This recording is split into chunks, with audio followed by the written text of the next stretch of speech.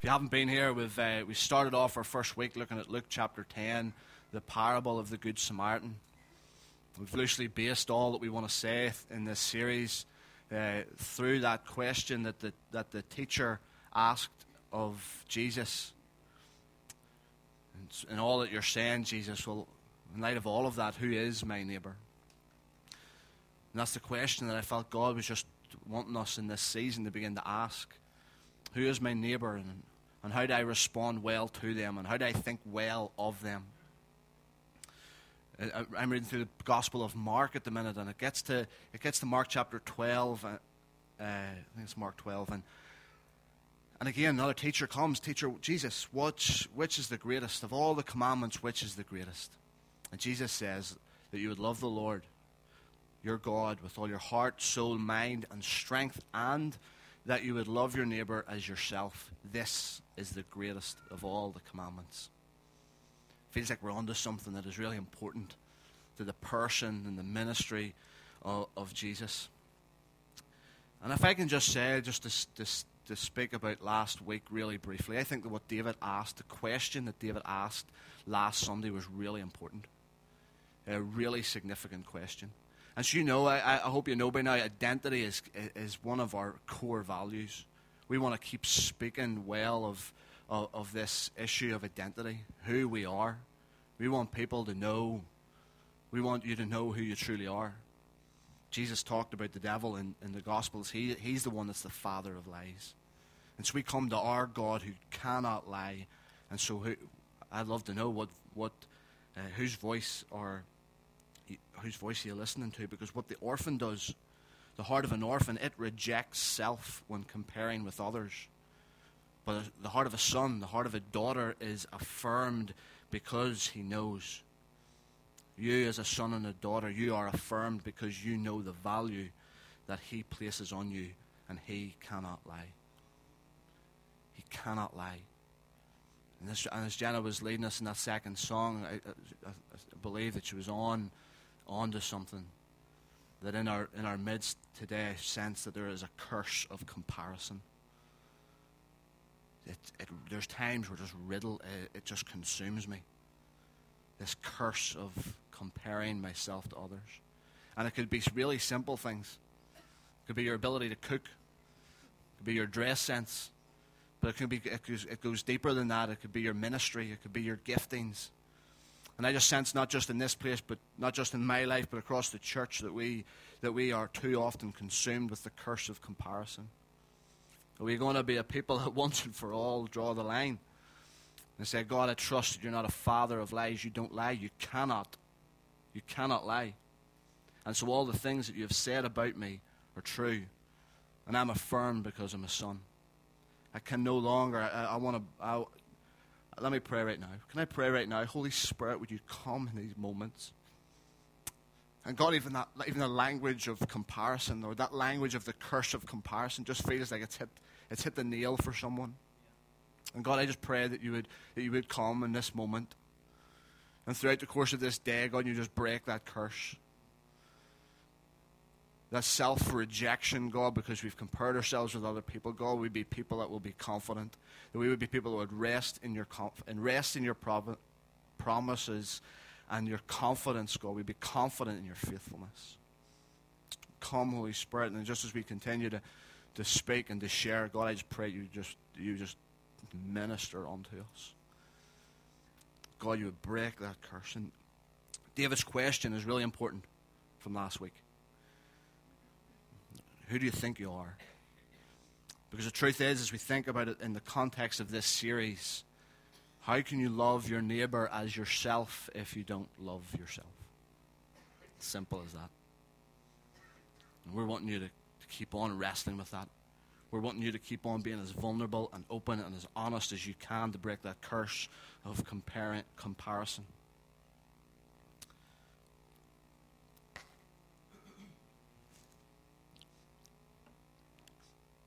Where's my wife? Can somebody stand in front of my wife so that I can't see her eyes? I'm on strict instructions about my time this morning. So if I avoid her eye contact, I'll maybe just keep going.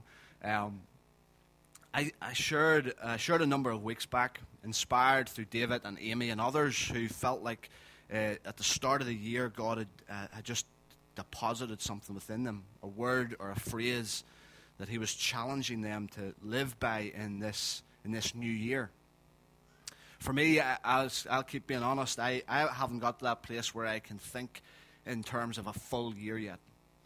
I feel like I'm a wee bit better, but I'm just still in that place of thinking seasonally. So I just felt like in this season, the sort of the word or the phrase that God had stirred my heart with was being present. Was being present and giving my attention in every relationship.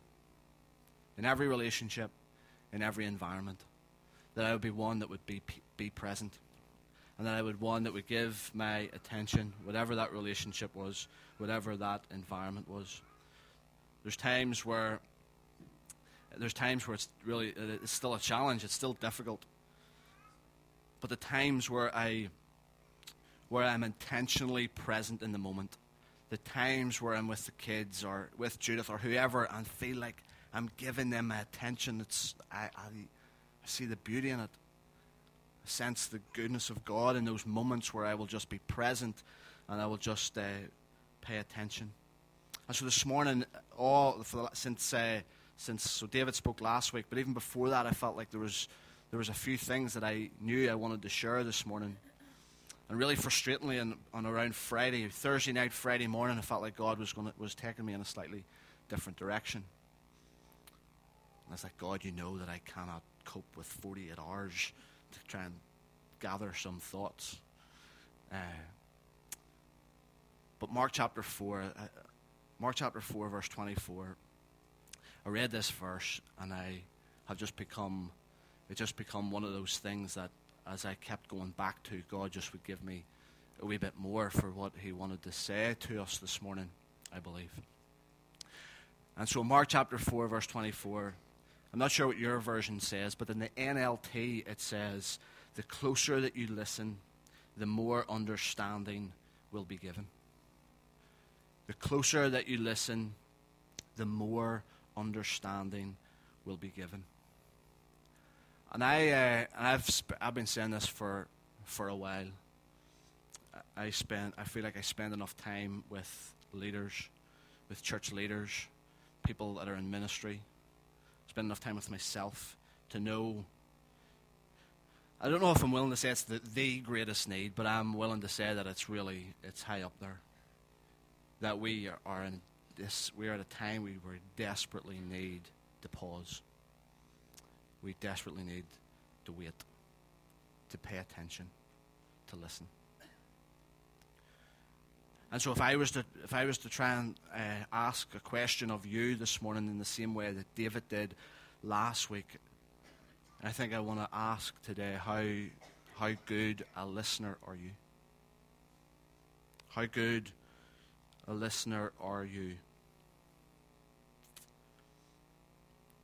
Like I've realized in this season of trying to be intentionally present, of just being one that will show up, that will give my full attention, I've found it has become really clear to me that my ability to connect and my ability to listen to God is directly linked to my ability to connect to people, to my neighbors.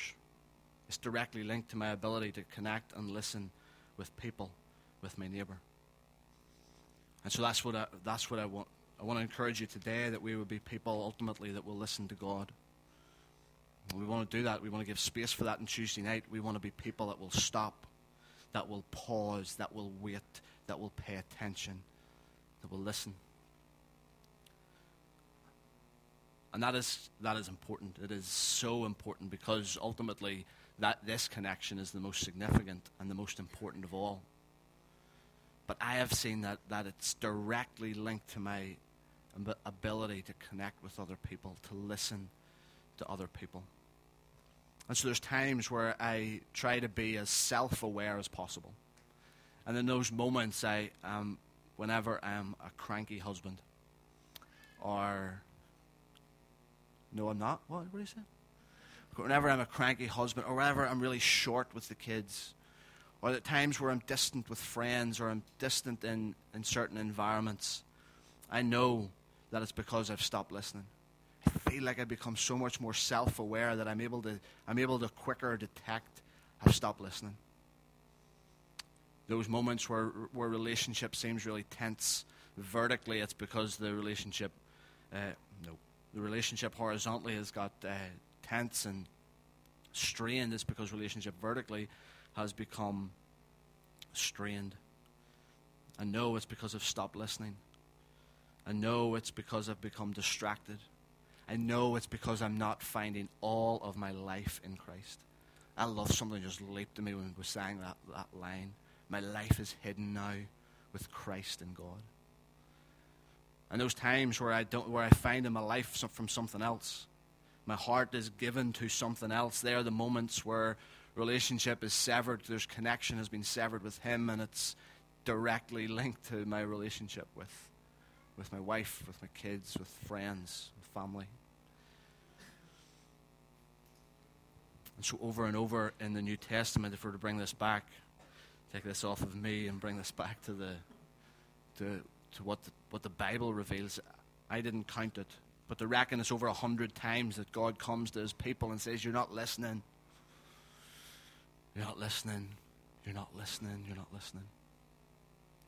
Just to give you one example of that, you don't have to turn to it if you want to take note of it. In Psalm 81, this is what the psalmist says: "Hear, O my people, and I will warn you, if you would but listen to me, O Israel.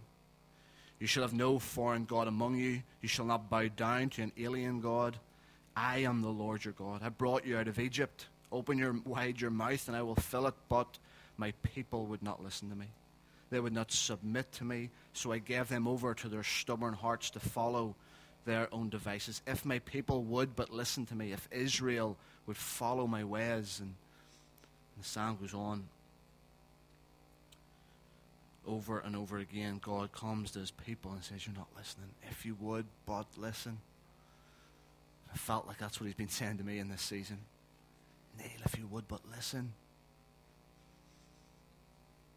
It's going to, and that's why I'm bringing it in. I felt like we wanted, it's like, God, can we bring this? This doesn't seem like we can bring this into this Who is My Neighbor series. And he just kept saying, reminding me over and over again that our ability to listen well to Him is connected to our ability to listen well to our neighbors. And I just think we're in a time that we desperately need to listen. And in the same way that people desperately need listened to. I read last week, I don't know if anybody else seen it on the BBC News. There was an article in the BBC News and it said 2/3 of people, they did a survey, and 2/3 of people have no one to talk to.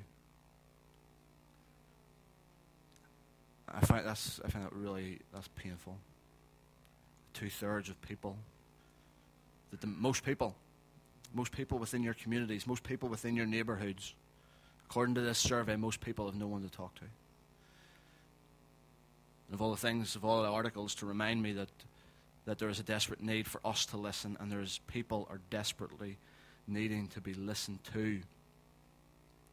It was that, and I come to the Scriptures, and I'm reluctant to just feel like a scattergun approach through the Scriptures, but I come to certain principles that seem so important throughout the Word, and James wraps it up really simply in James chapter 1, verse 19.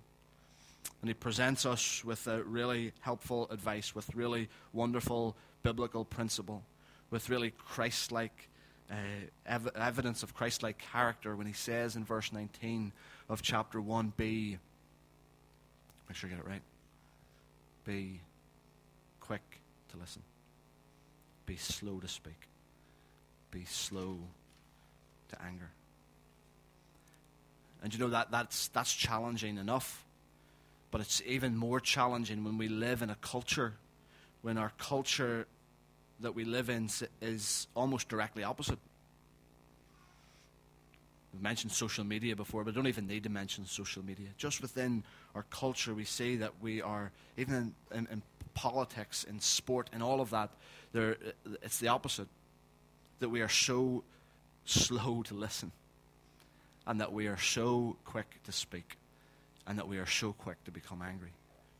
But James comes with this counter-cultural word and says, you live opposite. In a culture where people are not listening, in a culture where people are too quick to speak, too quick to get angry, you come in the opposite way. Proverbs chapter 18. And I can't not but quote it in the Eugene Peterson, in the Message version. Eugene Peterson says that answering before listening is both stupid and rude. So feel free to use that today. That's a verse in the Bible that's been translated, and it's close. It's really close to what the original says. But people, if you answer before listening, it's both stupid and rude. Really quickly, I'd love to talk a wee bit more about Solomon this morning, but just to show you and remind you of the implications of not listening. See, I have as I've read through the Bible, I've tried to do it over the last couple of years, just coming here first, because I just find myself, I'll go to a commentary, and the commentary will tell me what the scripture and the passage all means, and then I'll go and say, oh yeah, that's right. But now I've tried to do it the opposite. I'll come to the Word, Holy Spirit, what do you want to say through your Word to me? And then see if commentaries have anything that they want to add. But I've read through 1 Kings chapter 3. I've read through 1 Kings many times, but 1 Kings chapter 3, I've always wondered that. I know it's always been popular that whenever we come and we speak about Solomon, we say that he was commended because he asked for wisdom. But every time I went to 1 Kings chapter 3, I felt like, well, that's not what I seen. Every time I went to 1 Kings chapter 3, it was he asked for a discerning heart. And I'm sure there's wisdom in that. But there's something about that discerning heart that I've never really paid any attention to until this week. And so in the Hebrew, it's Lev Shema. Lev is the word for heart, and Shema is actually the word for listening. And so what Solomon had asked for was a listening heart. The pressure of taking on the role of king from his dad, there was no one like King David. And all that entailed, and he came before God, and he says, of all the things that I want a listening heart. And so it says that in 1 Kings chapter 3, and then in 1 Kings chapter 11, we see, and the story unravels when we see the implications of not listening. 1 Kings chapter 11, verse 9 and 10, essentially, God comes to Solomon and says, Solomon, you've stopped listening. You came and you were one that wanted a listening heart, but you've allowed your mind, you've allowed your heart to be taken by other things. You've allowed your eyes to be distracted by other things, and you've stopped listening. There is serious, profound implications from not listening. And so let me try and wrap through this in the next 10 minutes. We want to be people that will listen before speaking. Listening before speaking is really important. And we're talking about that in the context of our relationship with God, but equally we're talking about that in our relationships with our neighbours, in our relationships with family and with friends. That we would be ones that will learn the art, because it is an art. I'm convinced, I know myself well enough to know this is an art, to listen before speaking. And actually, do you know what the other thing is? I really felt like this was the word that the Lord just kept stirring in my heart over the last few days, that we would listen before labeling. That we would be a people not only, and this is probably more around relationship with others, relationship with neighbours, that we would be ones that would listen before labeling. Because what I've come to know, I got my next door neighbour, Andy, he turned 50 yesterday, and I chatted with him for a wee while this morning, 5 or 10 minutes, and I just realised that he told me what he was doing for his birthday, and because I've got to know him a wee bit, whenever he told me what he was doing for his 50th birthday, I just said that you are going to love that. That is just right up your street. That is absolute. And it's really a simple thing, but because I knew him, because I've got to know him, I feel like I'm able to listen to him. I'm able for him to tell me what's going on and what's his story. And I just thought as I left that conversation that I cannot know someone if I'm not willing to listen to them. And even though what he's passionate about is completely opposite to what the things I would be passionate about, but if I want to be able to generate a relation or build a relationship or be able to generate some conversation, I've realized I need to be one that will listen. Am I all right?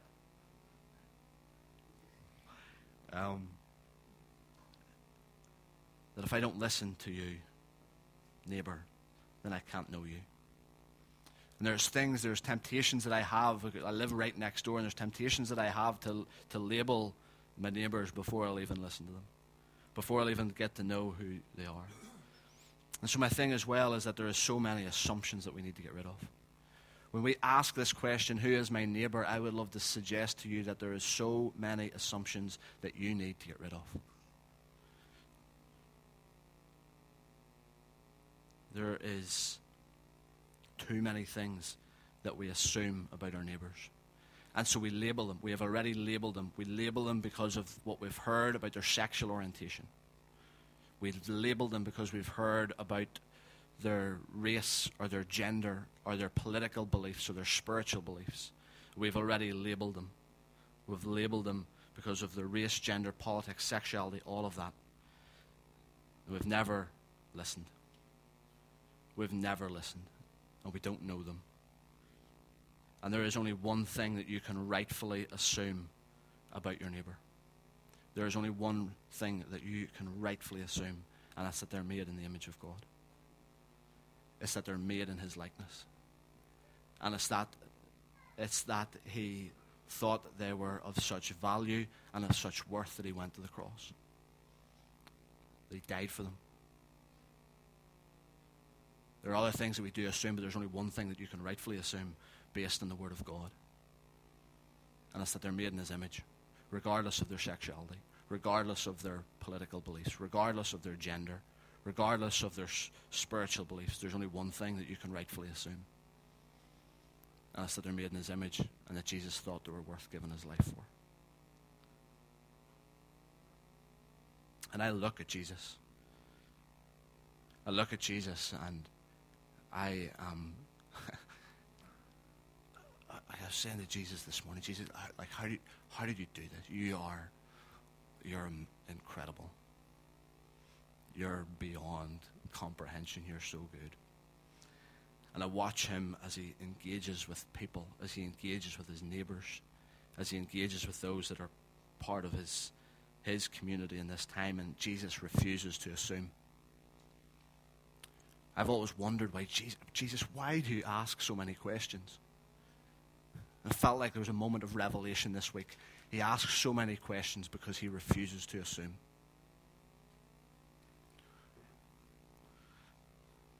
I know because some of you are thinking, get it out of the way. What does assume do? It makes it out of you and me.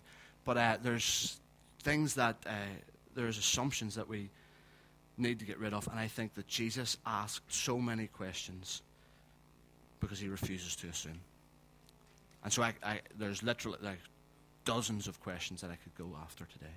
But as we read through the Gospels, as we read through Mark, what do you want me to do for you? It seems really obvious. Comes to a blind man, and the blind man comes to him and Jesus says, what do you want me to do for you? It seems obvious, but Jesus refuses to assume. He comes and he says, who do you say that I am? He's heard their conversations. He's had insight into their conversations, but he wants them to say it. He refuses to assume, so he asks, who are the people saying that I am? Who do you say that I am? He discerns what the people are thinking in certain environments, but he still asks the question, why are you thinking these things? When he's talking about John the Baptist, he's asking, what did you go out to see? There's other times when the teachers come to him or the lawyers come to him and he asks him, what is it that is written? Of course he knows what is written. But he wants to know, how do you read it? What is written and how do you read it? And I think Jesus shows us what it looks like to refuse to assume. I think Jesus shows us what it looks like to listen before speaking. Jesus shows us what it looks like to listen before labeling, because he knows that people need listened to. He knows that he can't know them if he doesn't listen to them. And that's the example that he gives to us. He's inviting deeper conversation. He's asking these questions because he's inviting deeper conversation. He's saying that I'm interested in you. He's saying that I'm interested in your story.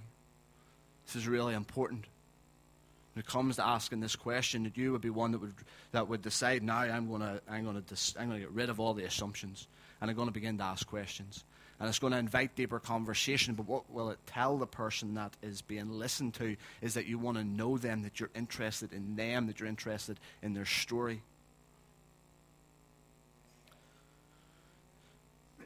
And there's things that I know that I'm on this journey of wanting to be better at listening. I really want to be better at listening to him. I want to be better at listening to you. I want to be better at listening to my wife. I want to be better at listening to my kids. I want to be better at listening to my neighbours. And I think there's times where I struggle to listen because, do you know what? It means you're emptying a wee bit of control. Being one that will stop and wait and listen, you're emptying control. Whether that's in conversation with him or in conversation with others. Because I don't know if you're anything like me, and I think we need to stop it. Because too often when we're in conversation with people about whatever it is, maybe it's a real deep issue, maybe it's a real deep problem, and all the while somebody is talking, we are rehearsing our answer.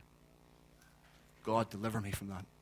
That all the while we want to sound smart, we want to sound profound, we want to give the right thing to say, and we stop listening because we are rehearsing our answer, and I would ask you to stop it.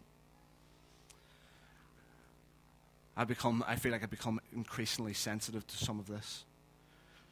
And I'm aware there's times where I'm in a room chatting to somebody, and it's in a room where there's going to be big leaders that are a part of it, and I become maybe I need to man up a bit. But there's times where I'm in a room and I'm aware that you're sitting, we're having a conversation here, but you're looking at the door to see when this boy's coming through the door. We're having a conversation here, but I'm aware that you're looking around to see if there's anybody else that I can tell how quick my church has grown in the last 12 months. Is there anybody else that? And all of that sort of stuff, I've become increasingly sensitive to that. And I say that to you because people are aware of it. Those times where you're in conversation with other people and you're looking over their shoulder because you're waiting to see somebody else coming through the door. Times where you're completely distracted and not being listened to. And that is painful because there's times where people are being at their most vulnerable. And the last thing they need is that you would be distracted. The last thing they need is a rehearsed answer. There's a guy, David Morrow, says that the opposite of listening, you would think the opposite of listening is speaking, but the opposite of listening is not speaking. The opposite of listening is waiting to speak. The opposite of listening is waiting to speak. And so I'd just encourage you, I don't know if I have any points here, but I'd encourage you to listen with your whole self. If there is points, listen before speaking, listen before labeling, and listen with your whole self. What about that 3-point sermon I found just as I glanced down? Listen with your whole self. And I cannot but use the example of Nicola and Dad. And I know that Dad's maybe used it before, but growing up, Nicola was wanting Dad's attention, and it's not that Dad was necessarily distracted, but Nicola was just adamant that she was not telling the story unless Dad looked at her in the eyes. And I don't know if Nicola ever said it, but as I was thinking about that, thinking about Nicola and Dad, just felt like I was almost hearing it in the back of my mind. Would you listen to me with your eyes? Listen to me with your eyes. Listen. There's a listening that we can do with our whole self, and I'd encourage you to do that. Maybe you struggle with eye contact, but just in some way, listen with your whole self. Listen fully present. Listen giving your full attention. And I don't want to seem like I'm going off on a rant about phones or media all the time, but I struggle. I really do. And I struggle because, and I hate it when I say it to myself, but on the phone when someone's talking, do you know what? That communicates to that person way more than anything that you have to say with your words. There's somebody in conversation with you and your phone beeps and you want to read the message while somebody is having a conversation with you. That level, that communicates something to that person more than anything you will then have to say with your words. And I'd love just to err some caution around that. Maybe you're more thick-skinned than I am, and forget about that piece of advice. But for me, I just want to be fully present. I want to be fully engaged. And I don't do it all the time, but the last few times we were at Neville and Joe's for dinner the other day, and I made sure I left my phone at home. I'm going to Neville and Joe's house and I'm being fully present with them. Whatever is going on, even if we're just going to have fun, if we're just going to have the crack, that's good, but I'm being fully present. Maybe you get there and we want to have some sort of serious conversation about what God's doing within us. Equally, I want to be present. I want to give my full attention. There's times I've just made sure I've left my phone at home. I don't do it as often, but there's times when we're on holidays and I leave my phone at the place that we're staying. And Judith loves that. Because Judith knows that if I leave my phone at home, she has my undivided attention. I'm going to be so much more present when I'm willing to set those things aside. And for you, it's maybe not a phone. It could be TV. It could be a book. It could be anything. But I just want you to know that apparently there's probably people that know better than me around body language. But you're communicating over 60% through your body language, and I think that shows a lot on how you're listening. Hearing is an act of the senses, but listening is an act of the will. And so that's why for me it's still a journey, because it's a choice. It's a choice in every environment that I'm in. When I just come before Him in worship, I'm choosing to listen. When I enter into conversations with people, and I'm hearing because it's an act of the senses, but listening is an act of the will. And so I'm just trying to get to those moments. Choose to listen. Come on, you need to listen. You need to listen. All of those things that you find hard, keep wrestling through them.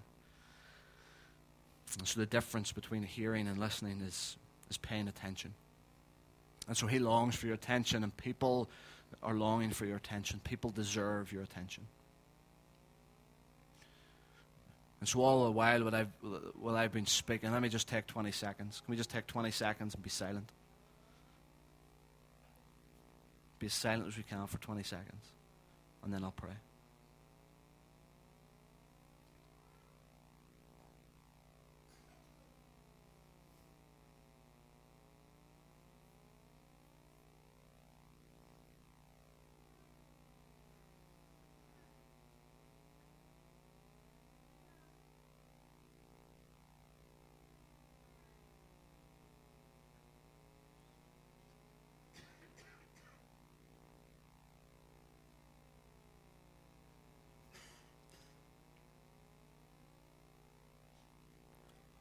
Really simply, in those moments of quiet, I couldn't hear this thing the whole time I was speaking, but in silence I'm paying attention to this.